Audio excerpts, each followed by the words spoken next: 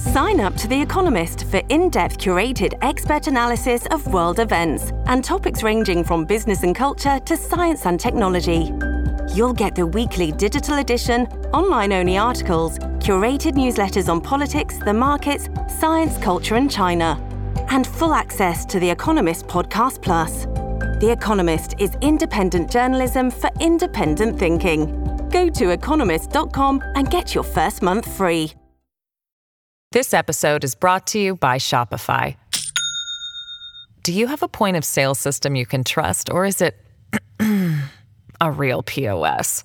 You need Shopify for retail. From accepting payments to managing inventory, Shopify POS has everything you need to sell in person. Go to shopify.com/system, all lowercase, to take your retail business to the next level today. That's shopify.com/system. Hello, everybody. This is Marshall Poe. I'm the editor of the New Books Network. NBN listeners like to read books and buy them. So we thought we'd tell you that right now, our friends at Princeton University Press are having a remarkable site-wide sale. You can get 50% off books, including ebooks and audiobooks, with the code 50, F-I-F-T-Y, at checkout until May 31. You can save some real money on Princeton University Press books. I encourage you to go there and check it out. Welcome to the New Books Network. Hi, this is Rebecca Buchanan, host of New Books Network, New Books and Popular Culture, and today I'm here with Frederick Louise Aldama, who is the editor of graphic indigeneity comics in the Americas and Australasia. So, Frederick, thank you for being here with me. Thank you, Rebecca. And wow, I'm just like, this is an amazing kind of coincidence, or maybe not. Maybe you timed this perfectly, but also happy, or let's affirm today as Indigenous Peoples Day as well. Yes, thank you. Thank you for letting us and reminding us of that. So I would love to start with you talking about why you wanted to put this collection together and how it sort of came to be. Yeah, thanks, Rebecca. There has been kind of moments really of important scholarship on comics and indigeneity, Native American comics, North American comics, but nothing that has really kind of pulled them all together. And I thought, my goodness, we need this now. There is such an abundance of comics created around the world by Indigenous creators for Indigenous readers primarily, and secondarily kind of, other non-Indigenous readers. It's time. And so instead of us kind of going moment to moment, kind of like a skipping stone, looking for articles, scholarship on this stuff, I thought, let's just go for it and make the kind of, definitive, at least foundational springboard volume for us to launch from. I'll just add too that, this was a huge challenge in many ways. And, the fact is that I didn't get, all of the kind of scholarship that I was hoping for when I first dreamed of the project, which, probably would have been a multi-volume, huge final product. But what I did get is amazing, and I'm really excited and happy to help bring this into the world. So you've divided this into 3 parts, and so we can talk about each of those parts. But I wonder, before we sort of get into each of the parts and some of the chapters in them, if you can sort of talk about why you made that choice and sort of how you thought about, once you got the collection, right, once you've got these pieces, how you sort of thought about and divided them. Yeah, that's a great question. A lot of thought does go into how we organize scholarship, how we organize the dissemination of knowledge within sort of big volumes like this. And, the first section's really about kind of showing the world how kind of others have distilled and reconstructed the Indigenous identities and experiences in mostly lazy, careless, and even shamefully denigrative and racist ways. And I started with that because I really wanted to kind of have that echo board for us to understand just how significant Indigenous comics as a movement created by and for Indigenous audiences around the world is so kind of radically different and so radically kind of pushing against this target, say, of denigration, exploitation, appropriation. At the same time, I also wanted to kind of include pieces that do talk about how some non-Indigenous creators like Jack Jackson willfully, brings a great will to style, willfully distilling and reconstructing, doing the homework to make kind of complex representations of, resistance movements like Alcatraz and Wounded Knee, bringing those two readers in and through a kind of underground comics aesthetic. So I wanted to bring to light how it's not that you have to necessarily be Indigenous to create comics, good comics about the Indigenous identities and experiences. It's just that you have to really do your homework. And, this is important. So yeah, that first section was really all about kind of laying that out.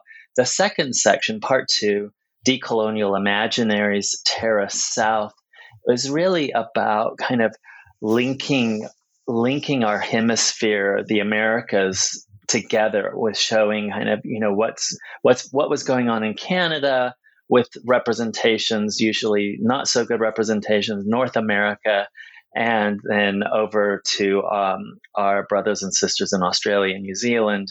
And then kind of looking at what's going on in the southern hemisphere of the Americas in terms of comics creation by Indigenous creators, in terms of the real significant ways that even Latinx comics creators in the North in the US are going back to our ancestral histories, Mesoamerican histories, and kind of embracing them and reconstructing them in US spaces for us to really imagine a wider sense of what it means to be Latinx in and through our Indigenous ancestral past and present. And then the third section is really again, kind of linking us to what's happening in Canada and the incredible comics creations that are working in that space, the Indigenous comics creations that are working in that space to push against legacies of the violence of the coloniality of power, of misrepresentation, all those things that I talk about in the first section. So it's a real celebration of what's going on there, and also a celebration of all variety of kinds of comics, that we're not just doing superhero stories. We're not just doing stories that kind of go back to the past in a speculative space and then reconstruct that in an empowering way. But we're also telling autobiographical story. We're telling history.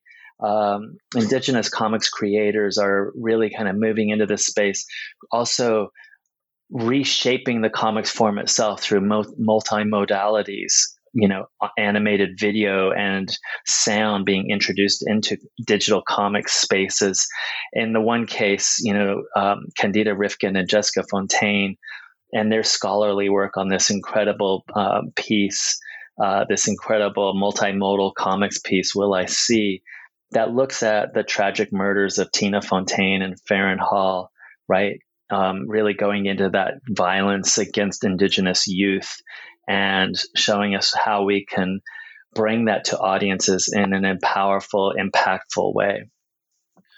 Right. And so before we get into these chapters and these parts, and I know we will talk about this as we go through, but I have the book in front of me, and it's beautiful. There's beautiful and haunting imagery, but there's a great deal of imagery throughout the text. And so can you talk a little bit about that choice and the choice to be able to not only write about these comics, but also represent them in the text?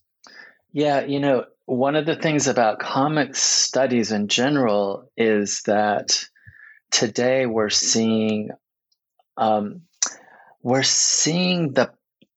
power of deep scholarly work in the space of the visual. And the visual is the dominant mode for comic book storytelling. And so for me, it was really important to make sure that we had, the color comics reproduced when we could, or when they were in color, because I talk about this concept in the introduction, but it's really important to understand the ways in which indigeneity is drawn, or what I call geometrized, in comic book narrative arts. And by this, I mean how comic book creators, indigenous comic book creators, and non-indigenous use the shaping devices, the visual shaping devices like layout and color, palette, balloon placement, the lines, perspective, facial expression, all of that, to convey emotion, to propel the story forward. And this is important, especially when you think about the history of non-indigenous comics creators doing such a lousy job of geometrizing indigenous subjectivities and experiences.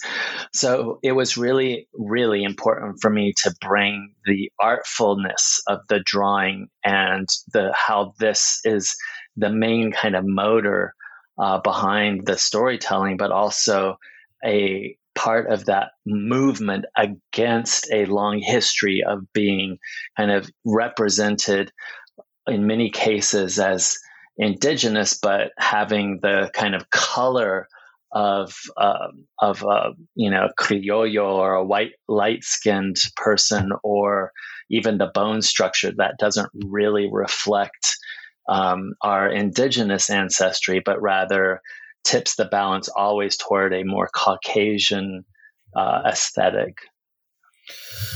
So as we move through this, let's start with this part one, where you sort of talk about these mainstreamed indigeneities. And so can you talk a bit about some of the pieces that are in there? I don't know if there's 5 in this section, if you want to highlight a few or sort of give an overview of some of them. But let's talk about this sort of first part that you were trying to get at, sort of the othering and sort of situating this movement.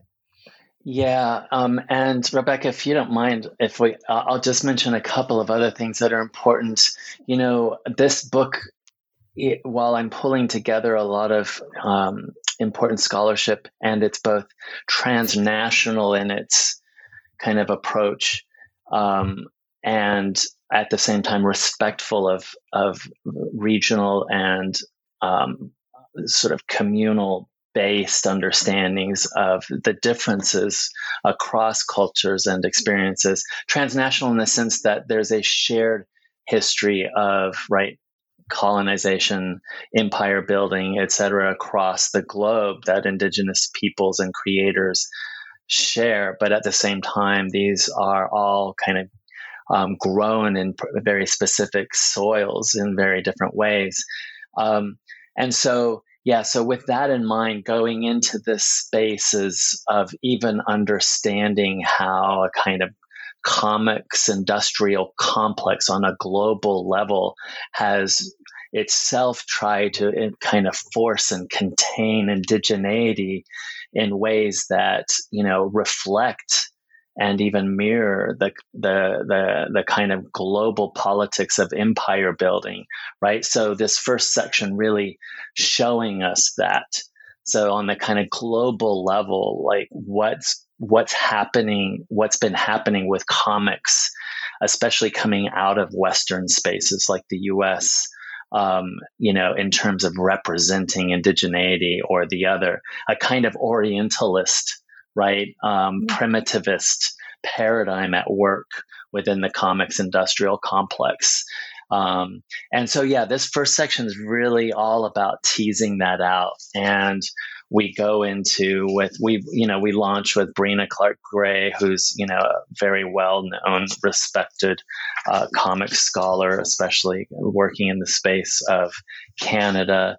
And, this is really important because she, Brina really breaks down how indigeneity has been appropriated in Canada, and kind of pushed back out there as somehow the representations of indigenous, in Canada, and how it really kind of does damage, So, she looks at things like alpha flight. She looks at, other spaces where there is this tendency to metabolize to indigeneity, to package it, to market it, and to sweep aside the details and the specificities of the histories of Indigenous peoples of Canada. Justice League. So all of those kind of superhero comics that were created that, do that Mohican shaman move, right? Where, the shaman is somehow mystical and frozen in time, and, can call the spirits, etc., in this very mystical way, as a way of containing indigeneity in these kinds of stereotypes, right? Freezing in time, freezing in the past, and not really showing that, in fact, indigeneity is something that is much more complicated, living and breathing in a present tense moment. It's also important because it shows the contrast between a kind of cultural appropriative move that says, oh, look, let's pay homage or respect to indigeneity, even if it's in this kind of stereotypical way. And at the same time, the very real politics and policy making that continue to expropriate lands and to oppress and exploit, and even continue to commit acts of genocide against Indigenous First Nation peoples. So, and moving in, from there, we have the historians. We have historians that look at Australasia, very specifically places like Australia and we have and New Zealand, and the Maori indigeneity, and the histories of reconstructing that story in ways that are also, very denigrative, that contain and that distill and reconstruct. Again, going from, comics that you find in Australia, comics like Skippy the Bush Kangaroo, but also looking at comics that are, part of the X-Men series, the Aboriginal Superhero Gateway, right? And his particular powers and how they are problematic, how they kind of create a mishmash of Aboriginal beliefs, because the creator of Gateway didn't do any kind of even a modicum of homework in the reconstruction of that character and the construction of that. And other comics, Hicksville, a really famous one, non-Indigenous created comics that really shaped the imaginary and the images that were circulating about, Maori, Indigenous, New Zealand, and Australian peoples. They end with on a really hopeful note that fortunately there are many more Indigenous creators out there, in New Zealand and Australia, pushing against this excess of Indigenous imagery that has contained and denigrated Indigenous peoples' experiences and identities. So really, kind of sweeping through. And then someone like Kevin Patrick, the scholar, looking carefully at the phantom, I think, is really interesting too, because he reminds us that we're not just passive absorptive sponges, that in fact, when there's denigrative stereotyping in this comics industrial complex, and even when there's something like the phantom that does the same kind of work that I just mentioned in terms of careless and even destructive reconstructions of indigeneity, that there are indigenous creators who have taken up the phantom and repurposed and recreated in ways that speak to and from Maori indigeneity perspective subjectivities, so that just a reminder that yes, this stuff is not good, but at the same time we're not just passively absorbing it, that there are creators out there who are respinning it in ways that make it really sort of interesting, make this spaces interesting again. And then, as I mentioned, this Terra South section really kind of moves us into the South Americas, the hemisphere that makes up the South of the Americas, and really getting at some of the incredible comics there, like Chola Power and Daniel Parada's Arts and others that are really doing the work both on the visual shaping, and also in the storytelling and what's being put in front of the panel in front of us to kind of create these incredible stories. Chola Power. Wow. I love that comic book. It's like, we have a indigenous, superhero, and she, very much rooted in her, pre-conquest mythologies, Same thing with Parada's Zats. There's Jorge Santos, and we have several other scholars working in this particular space and kind of moving to that Mesoamerican speculative reconstruction of indigeneity. I don't know. It's this volume for me was, I am still learning from it.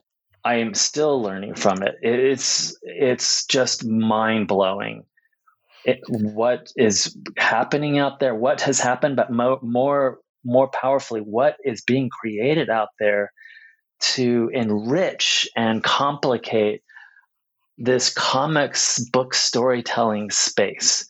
Sorry, I'll just keep talking a little bit, because Lee Francis wrote a really beautiful foreword, and he mentions tribalography, a concept, approach, a method for positioning works by indigenous creators as central to the discourse and valid on their own merits for critical scholarship and dialogue.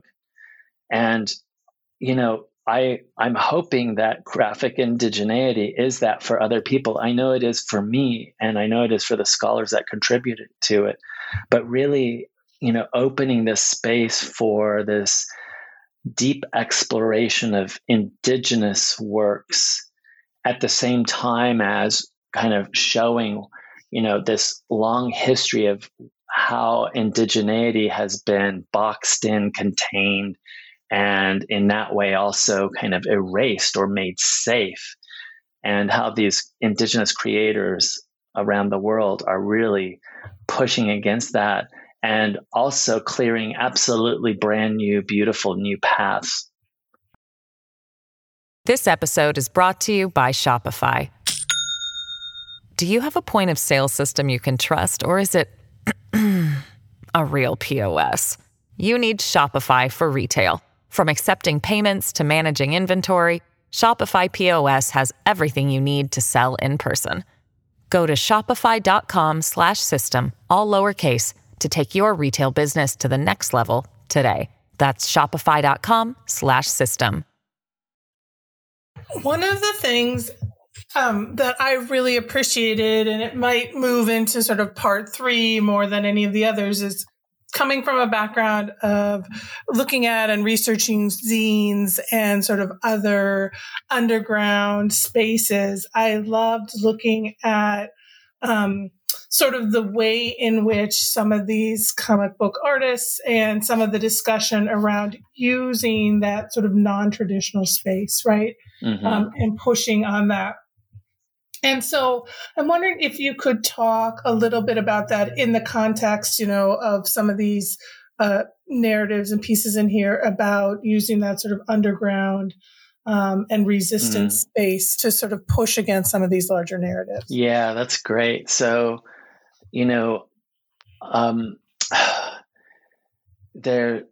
I mentioned how graphic indigeneity is a movement. And today I see it as a movement against the comics industrial complex that has gotten it so willfully wrong when they have kind of pushed into this space, either by appropriating or deliberate erasure or through hyper exaggeration and stereotype. And so by movement, I also mean that the creators are working across all different genres and in all these different kinds of creative spaces, multimodal, zine, maybe more traditional comic book, superhero action layout, and graphiation, right? So line work, balloon placement, etc. It's everywhere. It's the autobiographical. It's the historical. It's Gord Hill's 500 Years of Resistance comic book. It's right. It's it's Zots that I had mentioned. It's the superheroes like Tribal Force and Aragon Star's Super Indian. The team that put together Chickasaw, etc.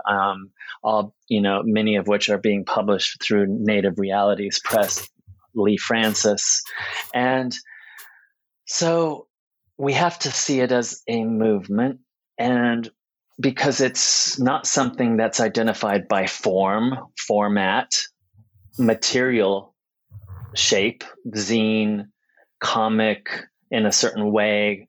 Right, it's all of these things. Plus, it's all the genres, and it's a movement because it's political. One way or the other, it's political because it's storytelling that intensifies and puts on the map from the indigenous subject position traditions that have been either co-opted or wiped away. So, yeah, I think that all of these speak to that question of the power of graphic indigeneity on the singular and then as a collective, seen as a collective that's moving against the comics industrial complex, and that is also opening new spaces for storytelling. Another thing that I want to sort of highlight, because we could spend all day highlighting different areas, but one of the other things I really appreciated was some of the looks at female either protagonists or writers, right? So I think of Dear Woman, but you also talked about, you just mentioned, and now I'm blanking, La Chola, was that? Right. Chola power. Yeah. Yes. Right. So there's these also thinking women often are on the outskirts or in comics. Right. And so I'd love for you to talk about where you see some of these representations, even though Dear Woman is sort of this monstrous but still wonderful, talking about some of these representations as well.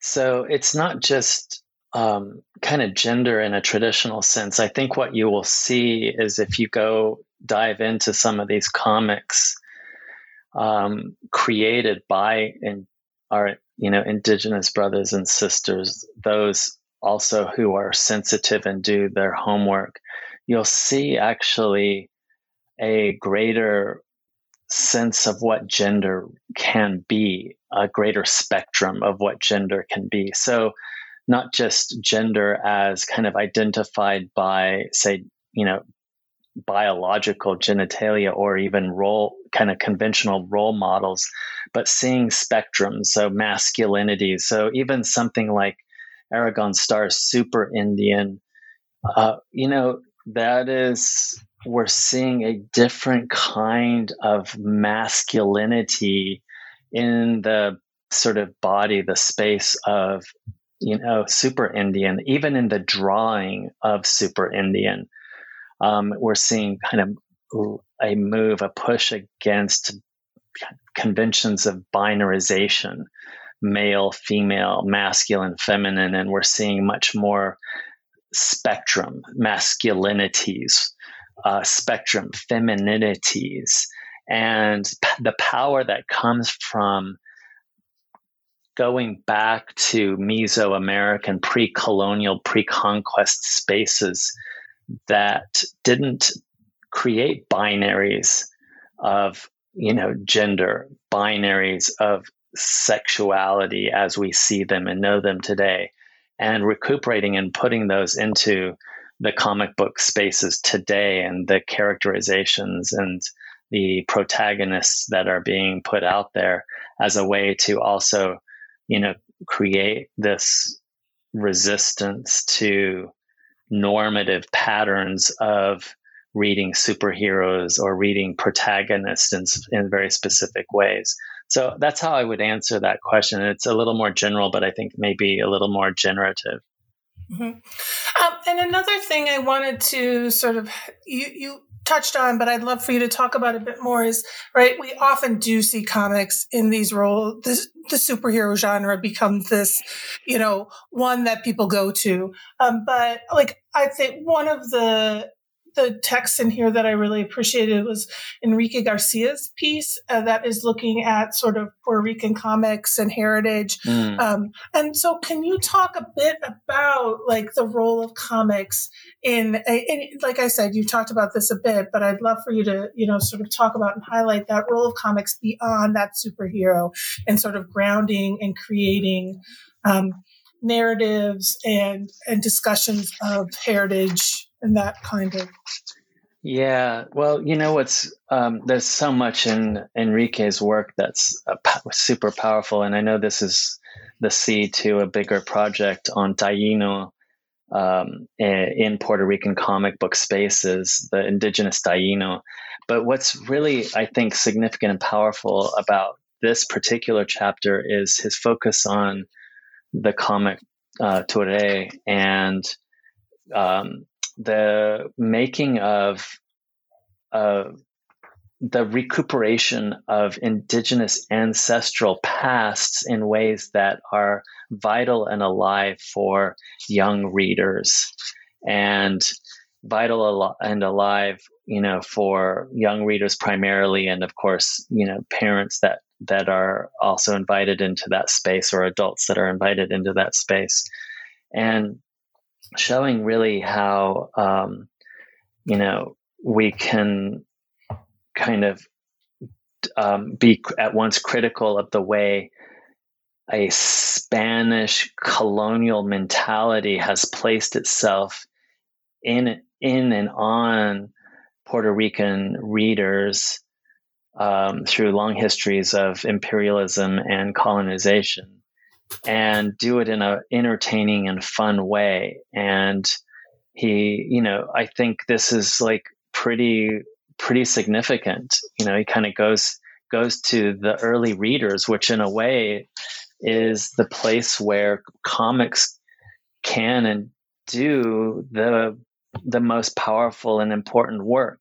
And I don't mean that by, in the sense of like propaganda being fed to kids. I mean that in the sense of really kind of taking children, young readers on journeys that are respectful, recuperative of our pre-conquest ancestral past, things that they don't get in their classrooms, things that are histories that are not shared, that are erased from official textbooks in Puerto Rican classrooms, and a real kind of embrace and recognition of Puerto Rico's mestizaje, the three races that make up, Puerto Rico today: African, Taino, and Spanish.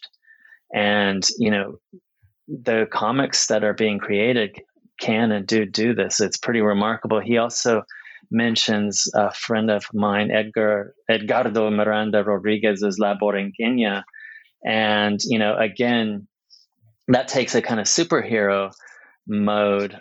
But again, very, very much a move to bring Spanish, Taino, and African ancestral culture, histories, heritage into the characterization of the superhero, the Latinx, Afro-Latinx Borinqueña. So yeah, I all of these things are so radical and so incredible and so important.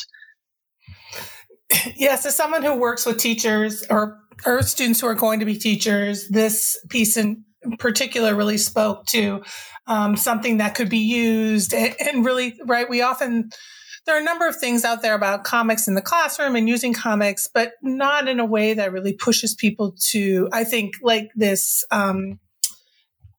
collection does, but pushing teachers to really think about these representations. And so this was, for me, a really nice way to sort of highlight that. Yeah.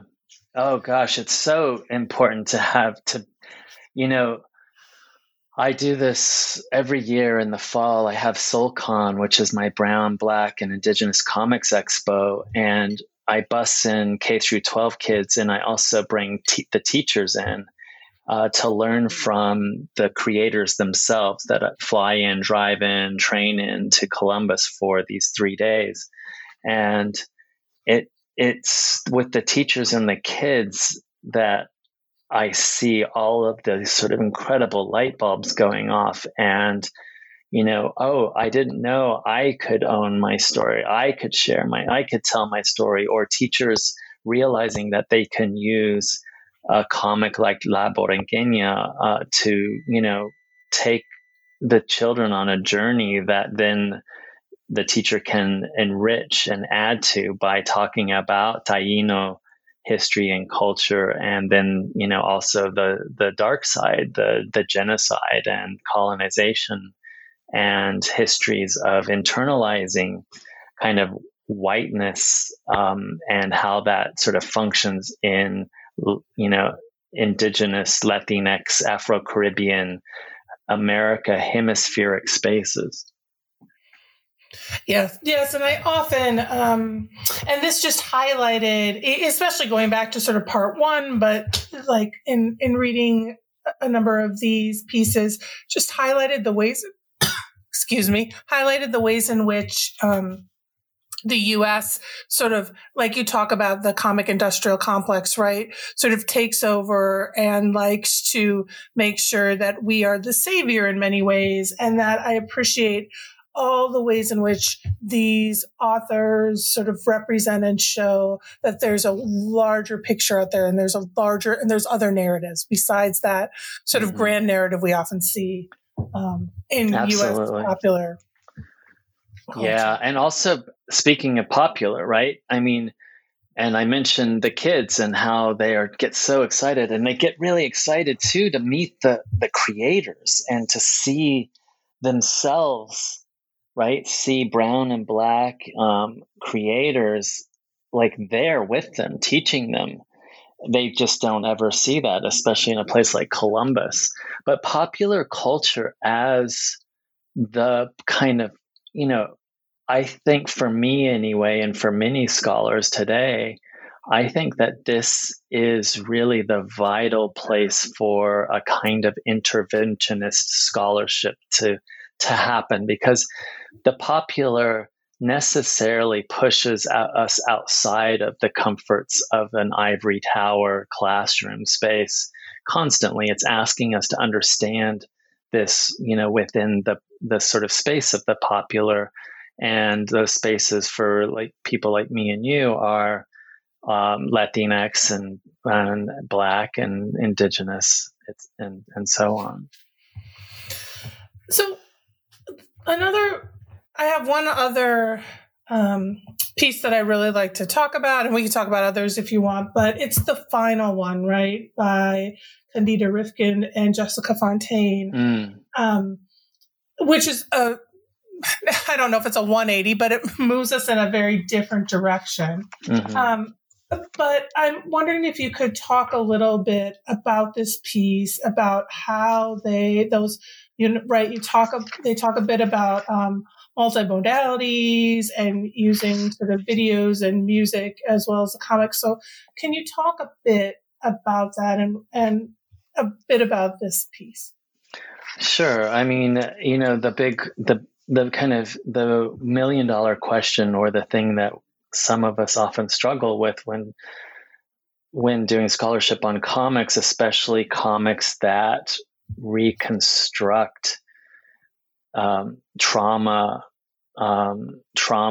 that's linked to histories of genocide, trauma against and that happen within the violence that happens within our communities, is how do we do that in a respectful way? And how do the comics use the visuals, or in this case, visuals and kind of multimodal storytelling shaping devices to represent in trauma and Indigenous experiences without taking away the kind of horror of what it means, to be the subject of this gendered violence, the brutal gendered violence, in this case of settler colonialism.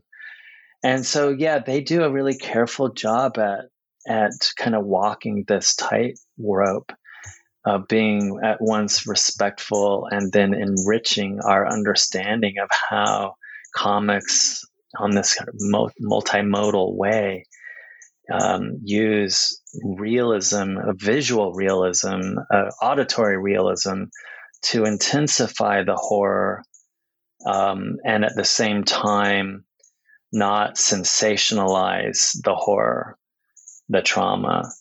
And that's the real trick here. How do you tell those stories in ways that don't kind of slip into the business as usual comic book industrial complex, which will go to those places of trauma simply as a way to sensationalize or to create kind of origin story and then leave it behind.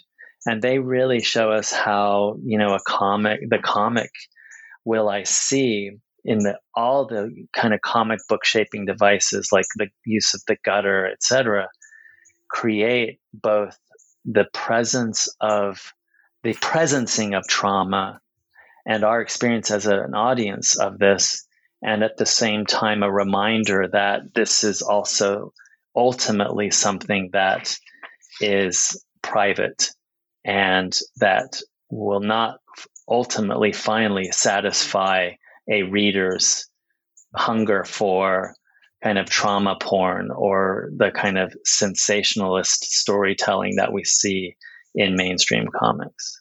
Mm-hmm. No, and I thought that for me, that was that what you're talking about there, sort of this idea of how do we experience, how does the audience sort of see it and have to wrestle with it, right? There's not for me, this piece felt like there was not that it's left unfinished, right? That you're not going to come to this with being told like this is the answer, or right. I don't know if that's the best way. No, yeah, absolutely. Yeah, I mean that, it's remarkable because they bring like this toolkit from comics, really from the visual art of storytelling through comics, as well as a real sensitivity to how it employs video, kind of the use of motion graphics and zooms over the images, to at once kind of bring readers, viewers in, and at the same time to remind us in this kind of meta way that, well, we're the kind of the voice, the subjectivity, the identities here are finally our own, and not something that will be easily consumed. So, I mean, we could probably talk about this collection for a long time, but we've been talking for a while. What do you think, before I ask sort of my final question I usually ask, where do you see your collection, right, is sort of starting this dialogue? So where do you see this going? Are you, what are you hoping comes from this collection? And what do you want right? I'm asking lots of loaded questions, I guess. What do you want the readers to get out of this? Yeah, I mean, I think we still have a lot of work to do in the spaces that are here. So the kind of hemispheric Americas and then Australasia. But of course, the shared experience of colonization, empire building, is a global experience. And, even as I mentioned, there, it's important to recognize specificities of historical and cultural kind of difference within that. And so, we need to hear more. We need to see more, about places like the Philippines and Hawaii as a kind of pan-Pacific space of comics creation in the same dual mode that I laid out here, where it looks at, the representations done of those spaces, and then those indigenous creators with working, in to sort of push against that, the movements across these different other spaces that have been the subject of colonial and empire building violence.